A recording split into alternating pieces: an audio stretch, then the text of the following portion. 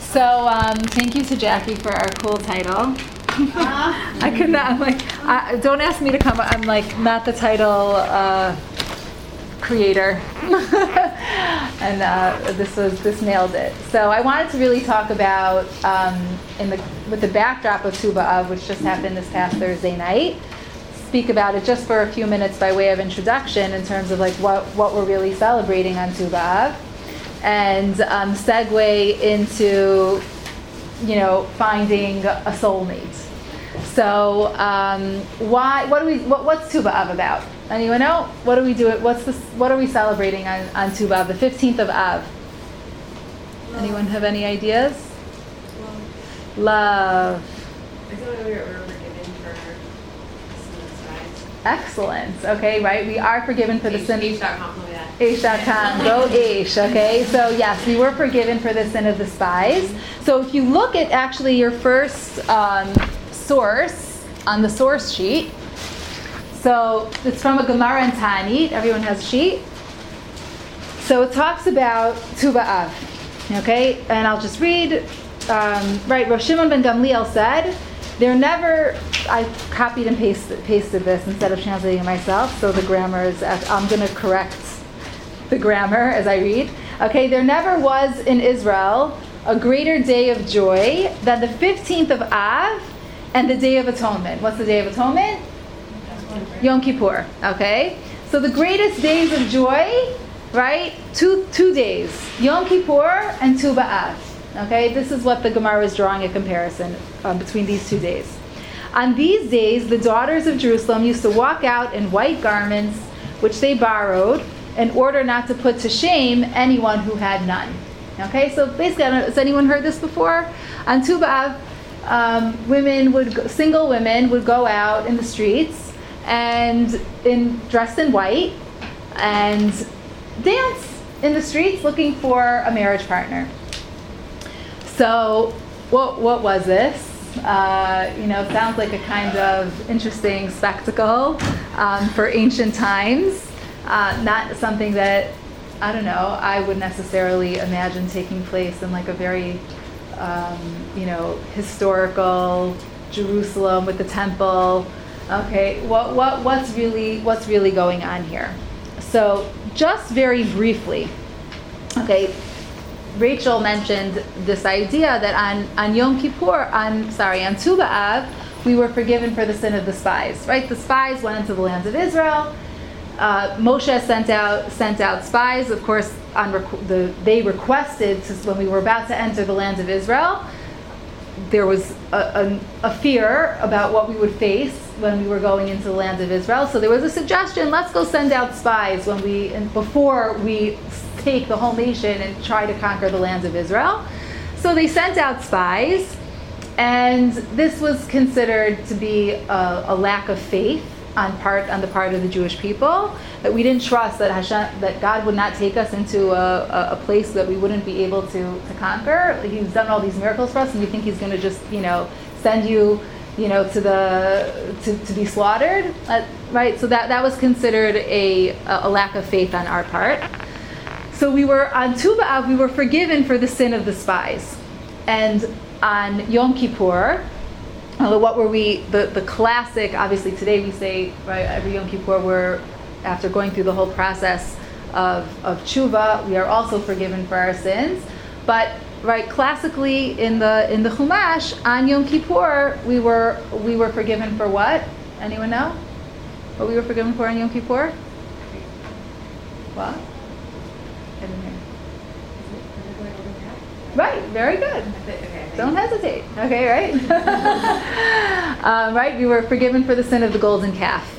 Okay, before Moses didn't come down from the mountain at the time that we expected that he would come down, and in the meantime, right, because the women were actually not part of either sin. We were not part of the sin of the spies, nor we were part of the sin of the golden calf.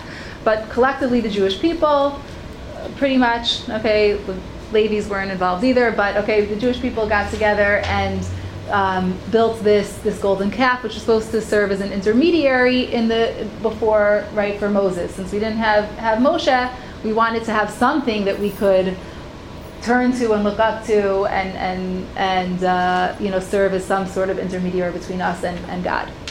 So this Gemara actually lists other historical occurrences that happened on Tu B'Av. I don't want to get into all of them, but there was now at a certain point in time historically, we were not allowed to intermarry between tribes. So that ban was lifted. After the revolt during the time of Bar Kokhba, if you went to Masada on any of your trips, okay, I'm sure you saw, right, there was the Bar Kokhba revolt there, so the Romans did not let us bury the dead from that revolt, and many years later, we were allowed to bury the dead. That also happened on Tu B'Av. So the Gemara goes through other six specific historical, I don't know if you would call them necessarily miracles, not necessarily miracles, but episodes that happened throughout in our Jewish history. But most famously, Tu B'Av is known for this idea that women would go out and dance on the streets wearing white. So what is really going on here? Less than a week ago, right? It was Tisha B'Av. We were sitting on the floor, mourning, right, lamenting for, right, really almost every Jewish calamity can be, shown that it stems from this day, from Tisha B'Av, right? We feel alone, isolated, completely, right, separate from God's embrace. And then a week later, we're just up and partying. I kind of think about it, I thank God I've never sat Shiva, but, to just imagine a person sitting Shiva and, okay, you get up from, you just had the funeral, and as soon as Shiva's over, you're like out dancing on the streets, looking for a good guy, looking for a good time. It doesn't sound right. You hear what I'm saying? So, oftentimes in life, I find, right, we have to hit rock bottom before we're able to start the climb up. So, of course, my example is always about food. I'm so sorry that I'm obsessed with food, but I really am. I just like to eat good food. So, for me, like, I know when I want to lose weight, I have to get to a point where I'm like really so dissatisfied with my body right now that I now have the willpower to say I'm not going to eat this. Okay? And only when I get to that point can I feel like, okay, now I'm ready to, not eat, not indulge in whatever it may be. So that's a light example. I figured to get a little bit off of something heavy. Okay, but right, you see it with alcoholics, drug addicts, whichever realm you wanna have this exercise in. So similarly with the Jewish people, okay, we hit rock bottom on Tisha B'Av, and then do we start to make the climb upwards? So when Tu B'Av hits, when Tu B'Av comes, we start to begin the process of reunification between us and God, right? The Jewish people and God, right? The Jewish people collectively and God. But also, we mirror this in a relationship between husband and wife. So I know that only three girls we were at a Shabbaton this past Shabbos, and I know that Mrs. Silver, Rebbetzin Silver, Chana Silver, referenced Shir HaShirim in one of her classes, being the storyline of the relationship between God and the Jewish people. But what's the model that the Shir HaShirim uses is this model of a man and a woman. So, right, we also begin this process to start our reuniting, mirroring our relationship, right, between the Jewish people and God. So now let's get into a little bit about marriage. So tell me, why do people get married? Why? Why are you interested? Why are you interested in getting? You don't have to tell me why you specifically. That's what I'm saying. People. Why do people get married? Why are people interested in getting married? Have a family. That's nice. What's nice about having a family? Companionship. Yeah. Companionship brings you a lot of love and joy. Okay, brings love, joy. Anything else? Don't all shout at once. A support system. Okay, a support system, right? You feel like you're not on your own, right? So the truth is, the Arizal, who was he's the one who brought Kabbalistic teachings more accessible. Okay, made them through his books. So he lives in the 16th century, died at a very young age, died at 38. But he is really largely responsible for making the teachings of Kabbalah understandable to us. So the deep Kabbalistic answer that the Arizal gives as to why people get married is because it's hard to walk through life alone. Okay? It's not very romantic, okay? But the bottom line is it's hard to be alone. It's not so easy to go through life alone. So, right, in general, right, if this is how we're looking at marriage, which is not a very, Hollywood-esque or novel type of, way of looking at marriage, like what are we really trying? What are we trying to do here? So, the idea behind marriage, on a very, again, not necessarily a romantic way of looking at marriage, is that you want to look for somebody. Hello. Oh, I wish I knew you were here. Thank you. I have something for Liz. Are you leaving? Okay, go. Goodbye.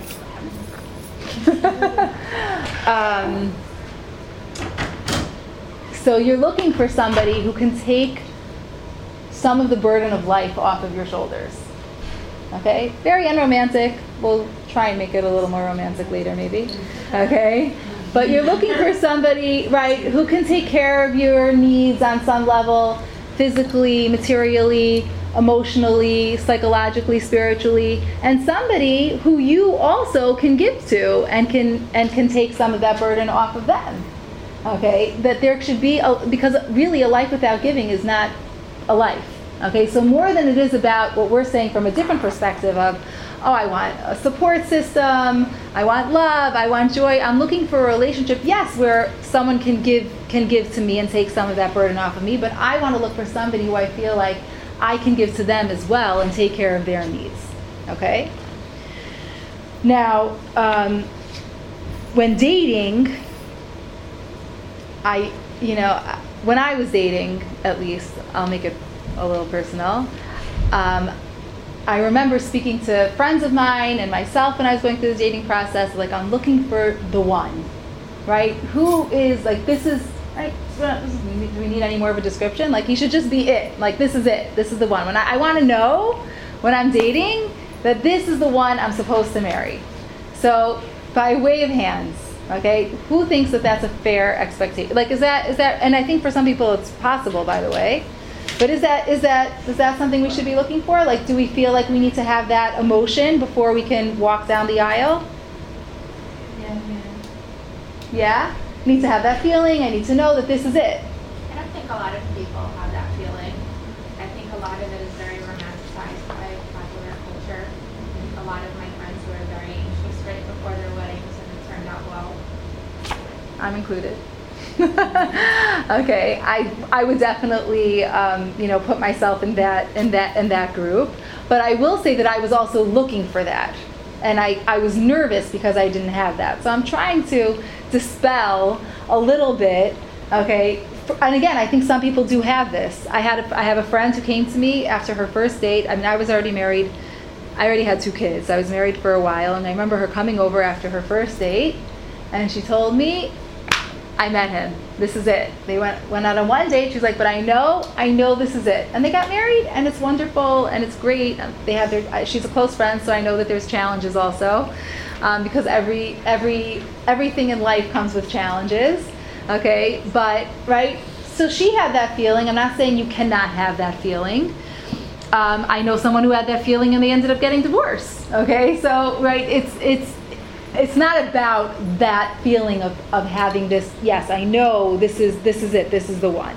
There are also people that have that feeling like friends, and then when it's Right, and then they break it's like, up. Oh, I knew it, of course. Exactly. So it's like, 100. obviously this is the one. It could have been the last 20 also, but you just kept having that feeling. Okay, great. Okay, so now I want to look a little bit more deeply at what this concept really means. What it means to find, what is this concept of feeling like, yes, this is it. This is the one.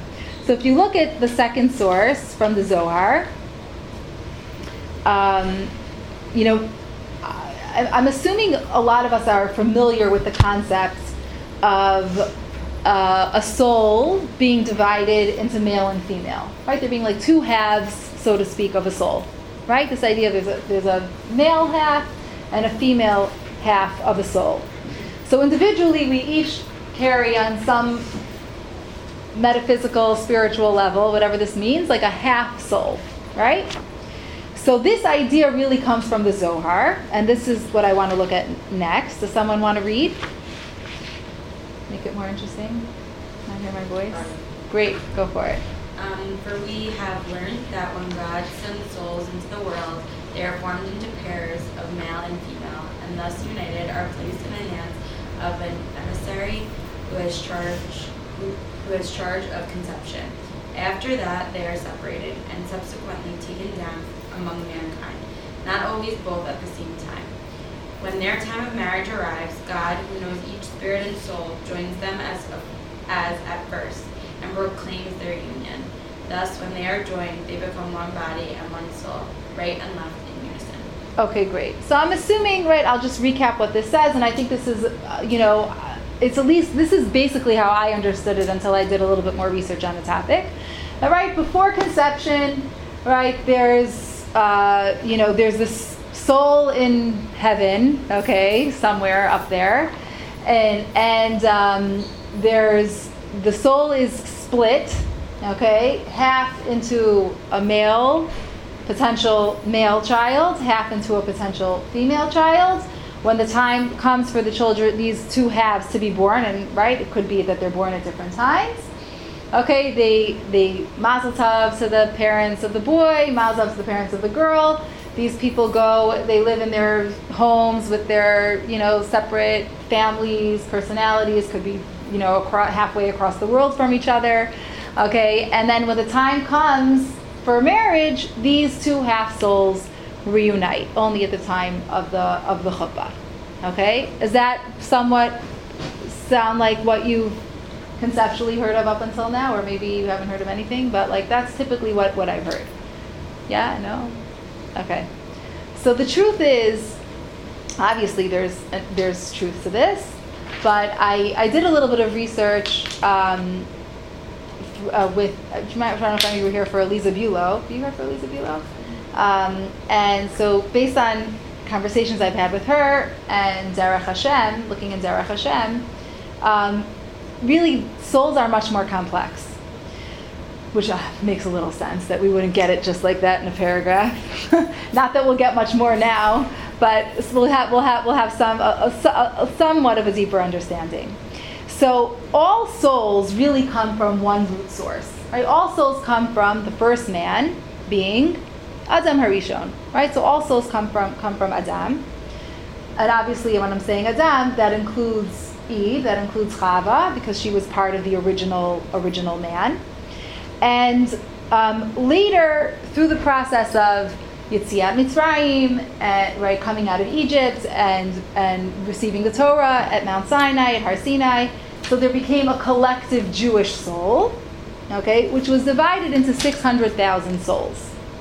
Now, how many Jews do we have today? More than 600,000. Okay, whatever it is, I don't know how many million. Maybe someone has done their Pew study homework better than I have. I don't know what the stats are. 12 million, 13 million, maybe less, 10 million, I'm not sure what it is, but it's well more than 600,000. So at this point in history, we're basically a conglomeration of chips of different souls, okay? Possibly many souls, I don't know how many, right? It could be 2, 4, 6, 8, 10, 50, I have no idea, right? But we're basically chips of different souls. So you could be a conglomeration of your great-grandmother Sarah and your great aunt, Rivka, and I don't know, a whole bunch of people that are perhaps from your genetical line, and also maybe farther out, maybe not necessarily within your family, but also farther out in terms of your circles. I feel that when I meet somebody, so growing up I could tell, you meet somebody and you can tell, yeah, I'm going to be friends with them. We clicked, right? We had a connection. Not with guys. Take men out of the picture. I'm saying just with girlfriends, right? You're at an event, at a youth group, on campus. You're right, and you meet somebody, and you're like, yeah, I feel like I really connected with that person. I can see, you feel like you're going to be, this friendship is going to go somewhere. So probably, right, according to this idea, you come from a similar place, okay, so to speak, a closer place in terms of this collective Jewish soul. If you want to think of a person, like Adam Harishon, has all the souls within him. So maybe you come from a similar place within Adam Harishon, and there's more of a connection. And you ever find, obviously there's 6 levels of separation, or 5 levels of whatever the 6. Okay, right. So we know, once you start to talk to somebody, you start to, oh yeah, there's this connection, there's that connection, and you start to feel like that circle gets closer. And I've seen this many times in many different instances throughout my life personally. So if we're talking about soulmates, so I want to just do a little bit of defining of terms. Are you familiar with the term zivug or zivug? Okay, so a zivug, actually in certain places in Jewish thought and philosophy and Jewish books of law, the zivug can actually refer to the intimate relationship between husband and wife, which it's not what we're going to be referring to. It could refer to the other half, right? A zivug is a partner, okay? But here, when we're talking about it's your other half, okay? In the context of the Zohar, which we just read, there's only one zivug, right? There's only one other half, okay? But what I'm suggesting is that really a person could have hundreds, dozens, tens, I don't know, pick a number, of potential soulmates, okay? Basher, so you heard the term basher, okay, right? Potential, what? Suitors, but not just the suitor. I mean, someone who's just trying to go out with you. But I mean someone who could actually, you could marry, in the context of souls, what we're speaking about, you could marry a lot of different people. Why? This is why you could go out with a guy and feel like he's the one, break up with him, go out with another guy and feel like he's the one, because there's more chips that are similar in certain situations, right? You'll have more common chips and less common chips.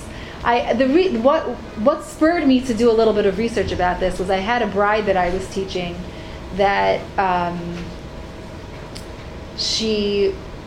it was basically like the last class before she was getting married, maybe the second to last class, and she was in her 30s. She wasn't she's dated a while, and she had a relationship where in her early 20s where she really felt like this guy was her soulmate, her basher. And he was already married with children, totally settled in his life. And she really felt like this was who she was supposed to be with. And she was it took her a long time to get to a place where she was ready to get engaged to anybody, let alone this person. But she still had reservations. She was still thinking about this guy from, a decade ago, who was already married and with, living with children and living a life. Not like she didn't want to cross paths with him. She made it, she had through work there was a, possibility of her crossing. She made sure to avoid him because she wasn't trying to break anything up or anything like that. But she herself, mentally, she started to tell me how she felt like she didn't know how she was going to go into this marriage wholeheartedly, because she felt like in the back of her mind she was still wondering if, this was all one big mistake on his part and on her part, that they really should have been together. And this is what actually, this conversation is what led me to really do a little bit of research about this idea of souls. And feeling like this connection, and what does it really mean if I do feel there's a connection with somebody, but it's not there fully with somebody else.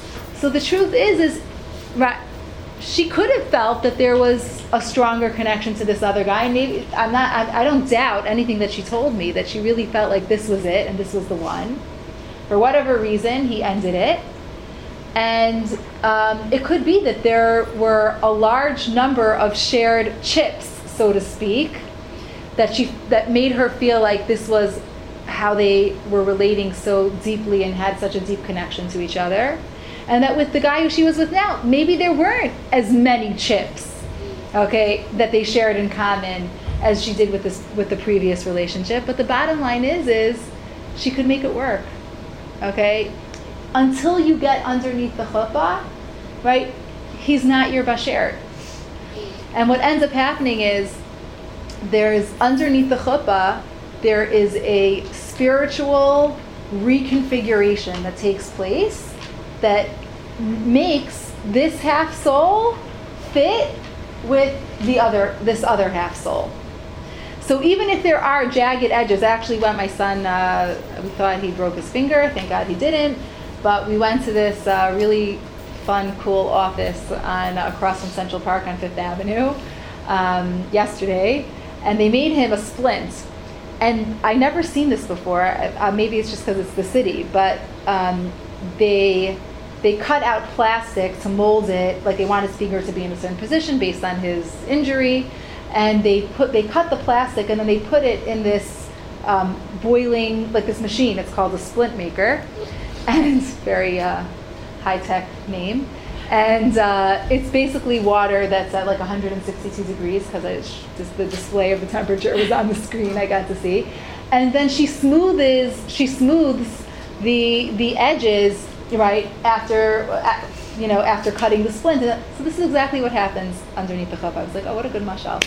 Okay, right, you're underneath the chuppah, and like all the edges are smoothed, right, to now make a perfect fit. So the potential,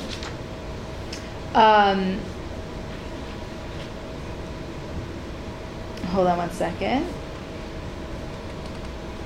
Okay, so the potential for the relationship, right, to be a perfect fit is sort of created underneath the chuppah, but the work of the marriage is to actualize it, right? Is to make these two halves really unite and come together, and that's the work of the relationship. So our marriages, right, given this backdrop, okay, so our marriage is made in heaven or on earth. Are they made with this announcement that's made 40 days, right? There's a famous Gemara that says 40 days before a child is conceived, which is what the Zohar was referencing, right? There's a voice that calls out, a bat kol, a heavenly voice that declares, this one is destined for this one, right? Jane is destined for Jean. Which would make it seem like this announcement is made in heaven. So clearly, right, marriages are made in heaven, right? This is where it's predetermined. This is who I'm going to marry.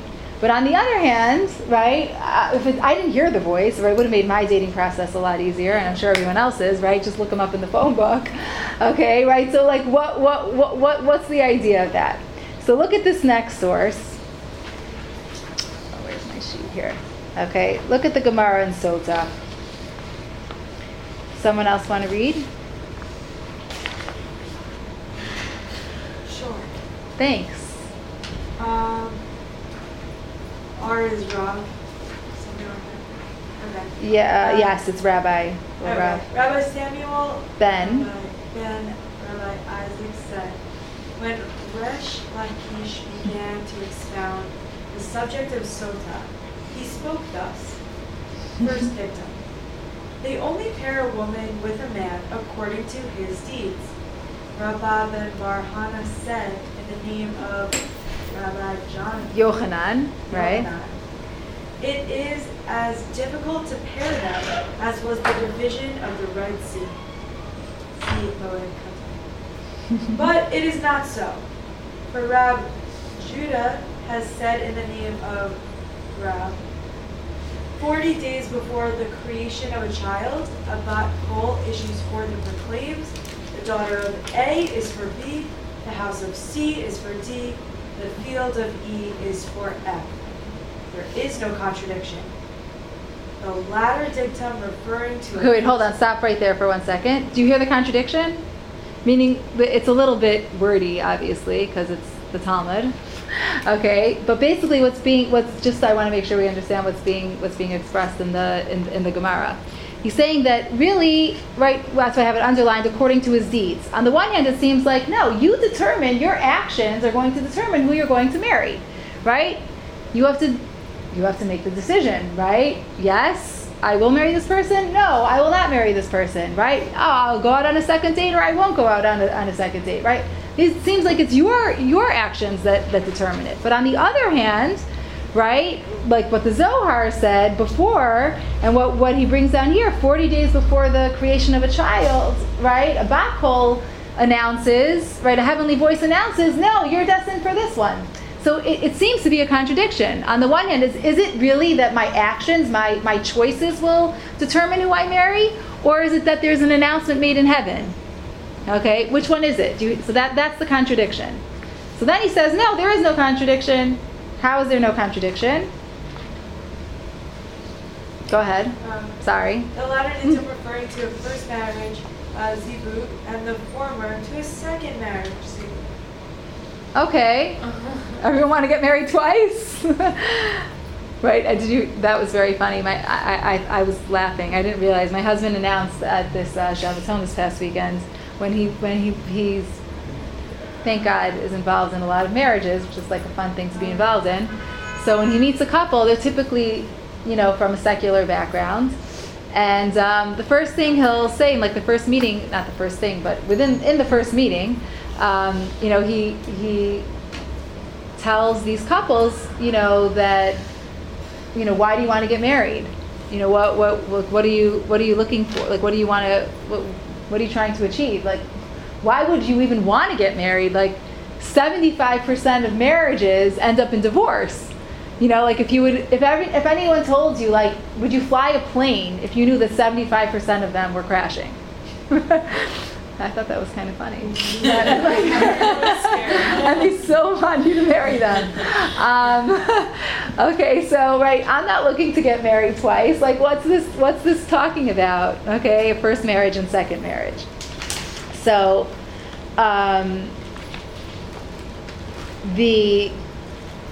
it could be that this is referring to actual first and second marriage for those people who marry twice. Okay, but I prefer to understand it according to the last source, according to the we'll skip the second one, according to the Kedat Yitzchak, if you look at the bottom, okay, and the Malbim, okay, who talk about a different kind of marriage. So, someone else want to read, or it's not as wordy because it's not a Gemara. Thank you, Nicole. Go for it. The intention. The intention when it is stated, one is for the first match and one is for the second match, refers to two different kinds of matches which pertain to a person. The first refers to the nature of a person with regard to substance and form, which is found in every human being. As it says, male and female, he created them and he called their name Adam. That's what is called the first match. Okay, so what's that talking about? Okay. The first zivug, according to the Kedat Yitzchak, is talking about a body and a soul. Okay, really, there was a shidduch that was made to put your soul into your particular body. Okay, your soul, your body is the perfect toolbox for your soul in terms of looks, intelligence, the home you were born into, the parents, the economic bracket, the social circles. Okay, this vessel, okay, and the soul that was put into this vessel, that's what's talking about the first match. So the first match we said, right, is, where's this? Oh, here's the source sheet, right? The first match we said is talking about, right, that's the one that is predetermined, so to speak, okay? That's the one that God was in charge of, okay? Who you marry, that is according to your actions, according to your deeds, according to your choices. And this is why also, perhaps you've heard this concept, right, you have more than one bashert, okay, right? There's 7, I've heard different numbers, okay? Maybe 7, I don't know, whatever numbers you've heard, okay? So what's the idea behind that? How do you have more than one? Well, it depends which path you take in life, okay? Which choices you make that will veer you into a different, right, a different path, and will then introduce you to a different circle of people. So that's what we're talking about when we're talking about the zivug, the first and the second. Now, looking at the context of a bat kol, if you look inside, I just thought it was interesting, right? He says the daughter, right, 40 days before the creation of a child, the bat kol issues forth and proclaims, the daughter of A is for B, the house of C is for D, the field of E is for F. Meaning, it seems like there's a number of things that are already predetermined. Not just who I'm going to marry, or if we're saying which soul will go into which body, what house I'm going to live in, right? The location, the type of work, right? The field. Okay. So one implication of this, and this isn't mine. I actually heard this from Rebbetzin Heller, is that the same way you would look for a house is how you should look for a husband. Okay, this is the unromantic approach. Okay, in what sense? Okay, so obviously emotions have to be in place. All right, you obviously have to. No one wants you to marry somebody that you don't feel emotionally for. Although I will say, I think we had this conversation when you were at my house. I don't remember. Historically, with the arranged marriages, emotions were not what we expect them to be today. Okay, my grandparents had an arranged marriage. My grandmother was 16. My grandfather was 38. She wasn't really so excited about it. She wanted to finish school. She wanted to be a child still. But she didn't, I guess, vehemently oppose. So the marriage went through. Is it your Hollywood depiction of like what a marriage would look like? Certainly not. Speaking, my parents have both passed away, but I spoke to my grandmother about it a little bit. What? No, my grandparents, my father's parents, actually. And she spoke about marriage with an attitude of like, well, this is what it is, and as long as you're committed, like, it doesn't really matter. He's a good person. You make it work. Okay? Now, I'm certainly not suggesting that, I'm assuming your parents aren't trying to set you up with someone that, are they? Okay, marry you off that quickly to the person of their choice anyway. But, right, there's what I do think, what I took away from it was an attitude of, there's a sense of commitment here no matter what. If he's a good person, okay, and you have a system that's working, so then I'm committed to this. And I think that's something that we're lacking today, okay, is this idea of real commitment. So that's one idea. But how do we go about looking for a husband if we're talking about the way we go about looking for a house? So when so many of you moved to the city, right, and you were looking for a place to live, right? So when you're looking for a place to live, what are you looking for? Go ahead. What? A nice view. A nice view? Come on, I don't believe you. You're looking for price range. I know what you're looking for. Location. Anyone who's done real estate knows you're looking for location. What else are you looking for? Community. what neighborhood do I want to be in? Okay, if you want to live in New York City, so then you're not looking at ads in, Cleveland, right? Ohio. Okay, what else? Amenities. I didn't hear. Amenities, which things? Okay, I need to have this amount of bedrooms. I want, a kitchen with a dishwasher. Okay, right? Okay, what else? Layout. Okay, everybody has the things that they need. Okay, I need a particular layout, or I cannot have rundown bathrooms. I need to have, remodeled bath. Like, everyone has their thing. Other people I don't care about the bathrooms. I care more about the view. Okay? And everybody has their needs that they're looking for. Does anyone think that they're going to find the perfect house or apartment? I hope not. Okay? Because it doesn't exist. Okay? There's no such thing as a perfect house. There's no such thing as a perfect man. And if I'm going to be the first one to tell you, I'm sorry, but you're not perfect either. Okay, I really, unfortunately, thought I was pretty darn close while I was a college roommate. But then when I got married, I was like, when I was a roommate, I'm like, yeah, you could do whatever you want. I was like the clean one. My roommate was messy. I was the one washing the dishes after I, cooked in the kitchen. And, she left them there and it didn't bother me. But when I got married, I was like, yeah, I'm going to be the best wife because I'm so chilled. And no. Okay, rude awakening for both of us. So, right, we're not perfect. We're all here as a work in progress. If we're here, we're supposed to be a work in progress. So, right, is it possible that there's a better house out there than the one that you rented already or the one that you bought? You bet. I bet there's one that's, you could have, if you just would have waited another week, you could have gotten that one that has, it was cheaper and it had a nicer bathroom. Okay? But that's not the way we function. You're not moving a week later just because there was something else that was on sale. Okay? And you're not leaving the relationship just because you saw a guy who had whiter teeth. Okay? It's not the way we work. So, are there people who don't marry? Yeah. Okay. There are some. There are some who don't marry. Why is this so? So there could be a whole number, right? There's lots of different reasons.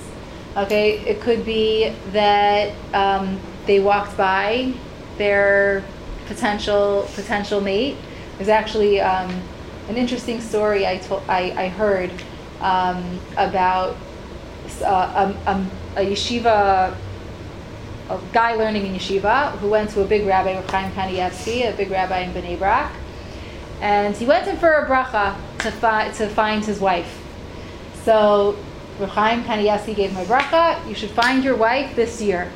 So he left, right, feeling like he got what he needed, and it was going to be a great year. And a year passed, and he wasn't married.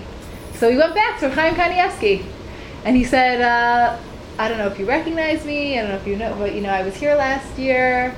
And he said, yes. He says, you didn't get married? And he said, shook his head. He said, no. He said, I didn't find my bashert. He says, you could have gotten married, but you walked by. Whoa. Okay. So could we walk by? It's literally an awful story. It's a horrible story? No, it's not horrible. I'll tell you why. He ended up going back and getting her, and then they got married. No, I don't know the end. Actually, I have no idea. Now I'll be able to sleep at work. I have no idea what happened. Okay, but it's not a horrible story because we have to listen. I'm not suggesting that we settle. Okay, I don't like the word even to settle, but okay, you have to know that there are people who you can walk by, right, and you have to give things an honest chance. I mean, I'll tell you another beautiful story. A woman who's much older already. She's probably in her upper 40s, if not 50, and a great, really talented, special, attractive woman from whatever. I don't want to give so much information in case you would ever run into her. She doesn't even live in the New York area now, but dating a long time, obviously, and this shadchan suggested to her, I don't know if it was a shadchan or a rebbitzin or somebody suggested to her, think about the guys who you've already dated. Okay, is there anybody that you think that, you know, would be worth giving a go a second time? And she thought about this one guy, and they ended up dating again, and they got married. And thank God she had children. She had twins. She was already in her lower 50s. So, meaning that sometimes we have to be open. It just means being open. Okay, being open a little bit. You guys are young. Okay, you're like my children, almost. You know, like but realizing that, you know, there's people out there that we have to be open to, right? Sometimes we have to see a little bit broader. So, why would somebody walk past their potential zivug? Because of an illusion, okay? And this is really, I'm generalizing. Some people are just meant to be single. You know, did you ever hear of Sarah Schneerer? Okay, so Sarah Schneerer was a woman who started the Beis Yaakov movement. She basically is responsible for Jewish women's education today. And she was actually divorced, okay? And when she started the Beis Yaakov school system, she was not married, okay? She was somebody, maybe God put her in this position that she could give to the Jewish people in a different way. So I'm not saying that, you know, there's a recipe for everybody necessarily, that it has to go in this path, but we have to realize, yes, we want to be open. B, while we are single, we want to be maximizing our time and not just sitting there twiddling our thumbs waiting, right? We have so much to give and to contribute and to do for the people around us and our families, our friends, and the world around us. Okay, so but the biggest problem I find for older singles typically is that they're looking for something that's unrealistic. Okay, they're looking for perfection, and that's very unfair because nothing's perfect out there. And I'll share one other story because I think it's actually so beautiful. The previous Babaver Rebbe, it was a Hasidish leader of the Baba Hasidim. So at his funeral, there was somebody who noticed that a man of color, a black man, part of the, you know, there for the eulogies, to be part of the funeral. And it was interesting, you know, not typical. You know, you don't expect to see so many. This is, you know, in Borough Park. Okay, you know, you don't expect to see so many black people at the Babaver Rebbe's levaya at his funeral. So later, this person went over to this man, and he said, you know, I'm just curious, what's your connection to the Rebbe? So he said, he pulled out his wallet, and you know, they have like boys collect baseball cards, and right, so there's actually Rebbe cards. So this black man pulled out his wallet, and he showed him he had a Babaver Rebbe card in his wallet. And he said, "What? You're going to Borough Park to buy some Rebbe cards?" I gotta catch them all. So he says, "Yeah, you know, I'm a painter, and I was really just starting out. I put some ads, you know, on a paper, and someone, you know, I guess from his office, probably has like a secretary or something, called him, and he came to paint the Rebbe's house." So when he came in the morning, the Babaver Rebbe answered the door and he let him in. And he said, the first thing he said to me was, "Did you eat breakfast?" So he said, "Actually, no, I didn't." So he says, "Please come sit down, have breakfast with me." And he pulls out, you know, cottage cheese and herring and, you know, I don't know, like Hasidic delicacies, right, to give to the Rebbe. And you know, afterwards, so, you know, the first day you're not painting, you're just putting out down the drop cloths and, you know, filling in any holes or anything. So, you know, at the end of the day, so the next day he comes back and he says, "You know, I know you're going to ask me, like, I ate breakfast already, you know, thank you." And he says, okay, he's like, I just want to tell you one other thing. As a painter, I'm sure, you want this job to be like a perfect job. But I want you to know, it doesn't have to be perfect. Right? We Jews, a long time ago, we had a temple. And that temple, that was perfect. But since then, nothing else in this world is perfect. So don't worry about it. If, there's a little white spot over there or something, something that you miss. So, he was never very interesting experience. Next time he goes to a Jewish family and he walks in and the guy pulls him over and he says, I know, you want to know if I had breakfast. And he's like, no, that's okay. He's like, I just want you to know that I'm paying top dollar for this paint job and I want to make sure that it's perfect. So he says, really? He says, my understanding is that the only thing that was ever perfect was the temple that you Jews once had, right, a couple thousand years ago. Okay? So, right, he realized what a unique and special person, right, the Baba Rebbe is. Now, why am I telling you the story? Because we have to realize nothing's perfect, okay? And we can't expect to look for perfection. So that's what I'm talking about when I'm talking even the story about, the guy who went to Chaim Kanievsky and he told him, yeah, you walked by them. That's somebody who's looking for perfection. Okay, so that's the only thing you want to be wary of. So how do you know which imperfections to live with? And let's just we'll get practical for the last few minutes. Okay, which things have to be in place? Okay, when you're looking for somebody. So first of all, you have to like the person. I know that sounds kind of obvious or silly, but it can't be somebody who other people like, or like who sounds great on paper, or like, he's somebody your parents would like, or your teachers would like. He has to be somebody you really enjoy spending time with, right? So when I talk to girls, and usually like the first date is oftentimes a little, if you're set up, it's a blind date, it could be a little bit awkward, and you just like, okay, what are you talking about? Family, friends, things. And then the second date maybe is like a little bit more comfortable. By the third date, you have to do, you don't have to. This is just, this is not Torah. This is just an idea, right? At some point soon, you want to do something where you can make sure that you actually like spending time with this guy. So go do something fun, right? I would say, like, don't just go out to eat and like have a drink. Like, do something. See if you could have a good time together. Like, you want to live the rest of your life with this person, make sure you like him and you enjoy spending time with him. So, right, you need to like him.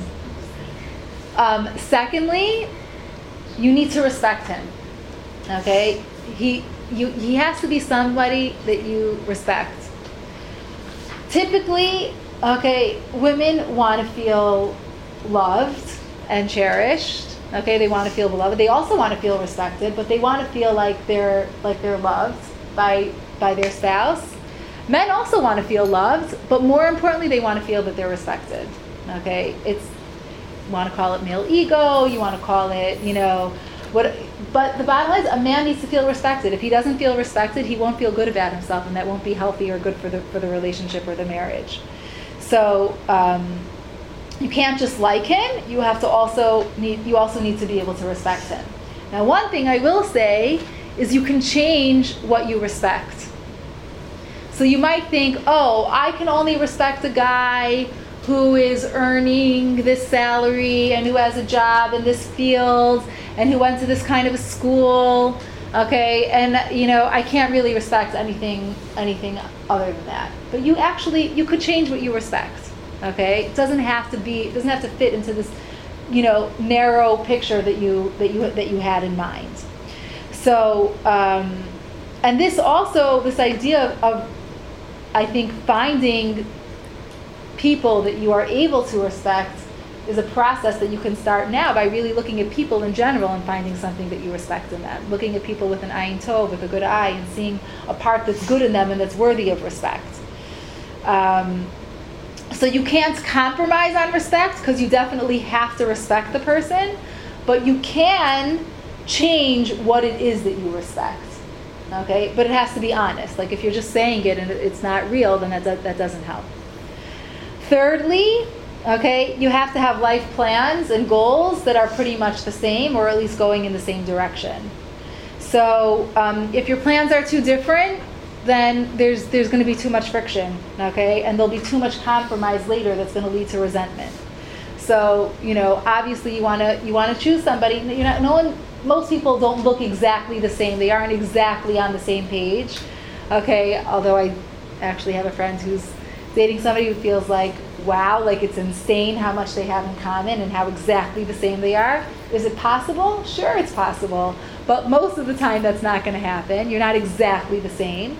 But you have to be going in the same direction. You have to feel like you have plans that are your life plans that are going in the same direction, and that you're headed in the same place. And the last thing is attraction. Okay? You must be physically attracted to this person, because you have to get in bed with him. Okay, so right there has to be physical attraction. Now, there's a major difference between men and women in terms of how attraction works, as I'm sure most of you are aware. Okay, men are basically attracted either right away or never. Okay, like if they're not attracted on the first date, it's probably not going to happen on the second date or the third date. But that's not necessarily the way it works for women.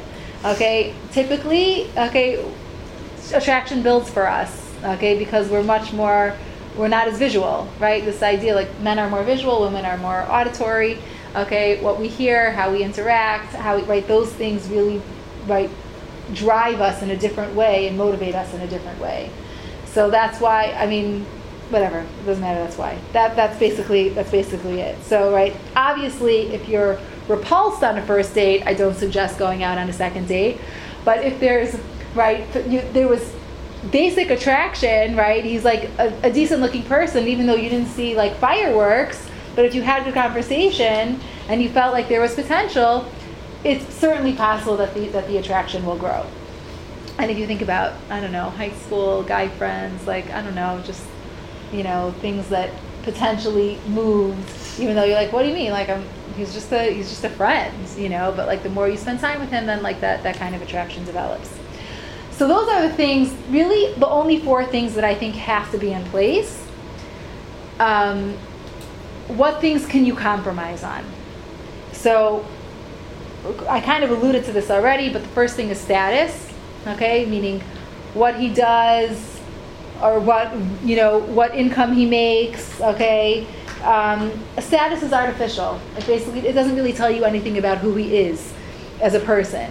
So sometimes, I only want to marry someone from this particular community, or for someone who's like a similar background to me, or a certain economic status, or a certain field of study. Okay, all those things are really the external, characteristics. They don't really tell you anything about who he is. You can also compromise on appearance if there's basic attraction. So meaning, like even though if you were looking, this is why I have like an aversion, again, maybe it's just me and maybe I'm outdated, to like J-swipe and like these kinds of things, because I feel like it's so external, it's so superficially based. Okay, I get it, I'm not knocking, the concepts. Clearly there's a population that it serves, and perhaps serves well, and I hope lots of marriages come from it. But again, like we're making a very quick decision, okay, based on like a 3-second glance. So, again, I do think even though he's not necessarily somebody I would pick out of a photo book, if he's decent looking and there's basic, attraction can build. So that's another thing that could be compromised on. And the third is age. Okay, because age is artificial. Now, obviously, if there's a huge gap, like my grandparents, which I don't recommend, there could be a major generational gap in terms of it affects how you view the world already. I mean, honestly, okay, there were 22 years between them. I really cannot even imagine. Actually, my son is, I think, 22 years younger than me. Yep. He's 16. I mean, like, we grew up in different worlds, okay? Literally. That was the ages they were. What? That was the ages they were. That was the ages. 38 and They were 30. They were, yeah. I'm 38 and he's 16. Yeah. Okay, that's crazy. It was reversed, the genders, but still, okay. So that's a huge age gap. But like even 7, 8 years at a certain point, it doesn't matter as much. I happen to know a few couples that have a 7-year age gap, and again, like it's something that's artificial. So the common thread is that you can compromise on things that are artificial, things that are external. Okay, you can compromise on the outside, but you can't compromise on things that are on the inside. What about religious differences? So religious differences, I think, pretty much fall under the category of like life goals. Okay, so your religious direction should be the same. Okay, but you don't necessarily have to be in the same place right now. Okay,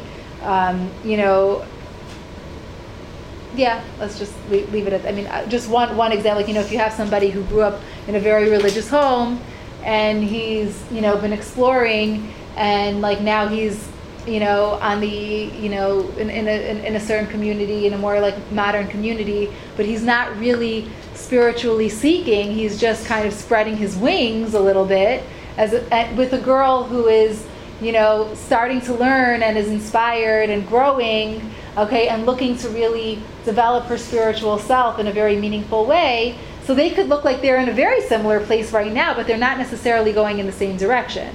So I'm not, if he is spiritually searching and seeking, then great. But if he's not, then that's probably not a good recipe. So, okay, to me, you can sum this all up. Okay, in all marriages come down, in terms of making a choice, to one critical question, and that is, can I build something with this person? Okay, is there something here that I can build with? Right? Is there enough commonality that I can communicate enough with him? Is there enough commonality in terms of our personality? Not to be exactly the same, but commonality that we can understand each other. Commonality in values, in background, in understanding. So if the answer is yes, so then great, nothing else really matters, because there's enough that's in place that I could actually do something here and build something meaningful with. So we'll leave it at that. Happy post Tu B'Av, and good luck in building and finding the right one that you can build and reunite with as a symbol for the Jewish people to come closer to HaKadosh Baruch Hu. Amen. Thank you.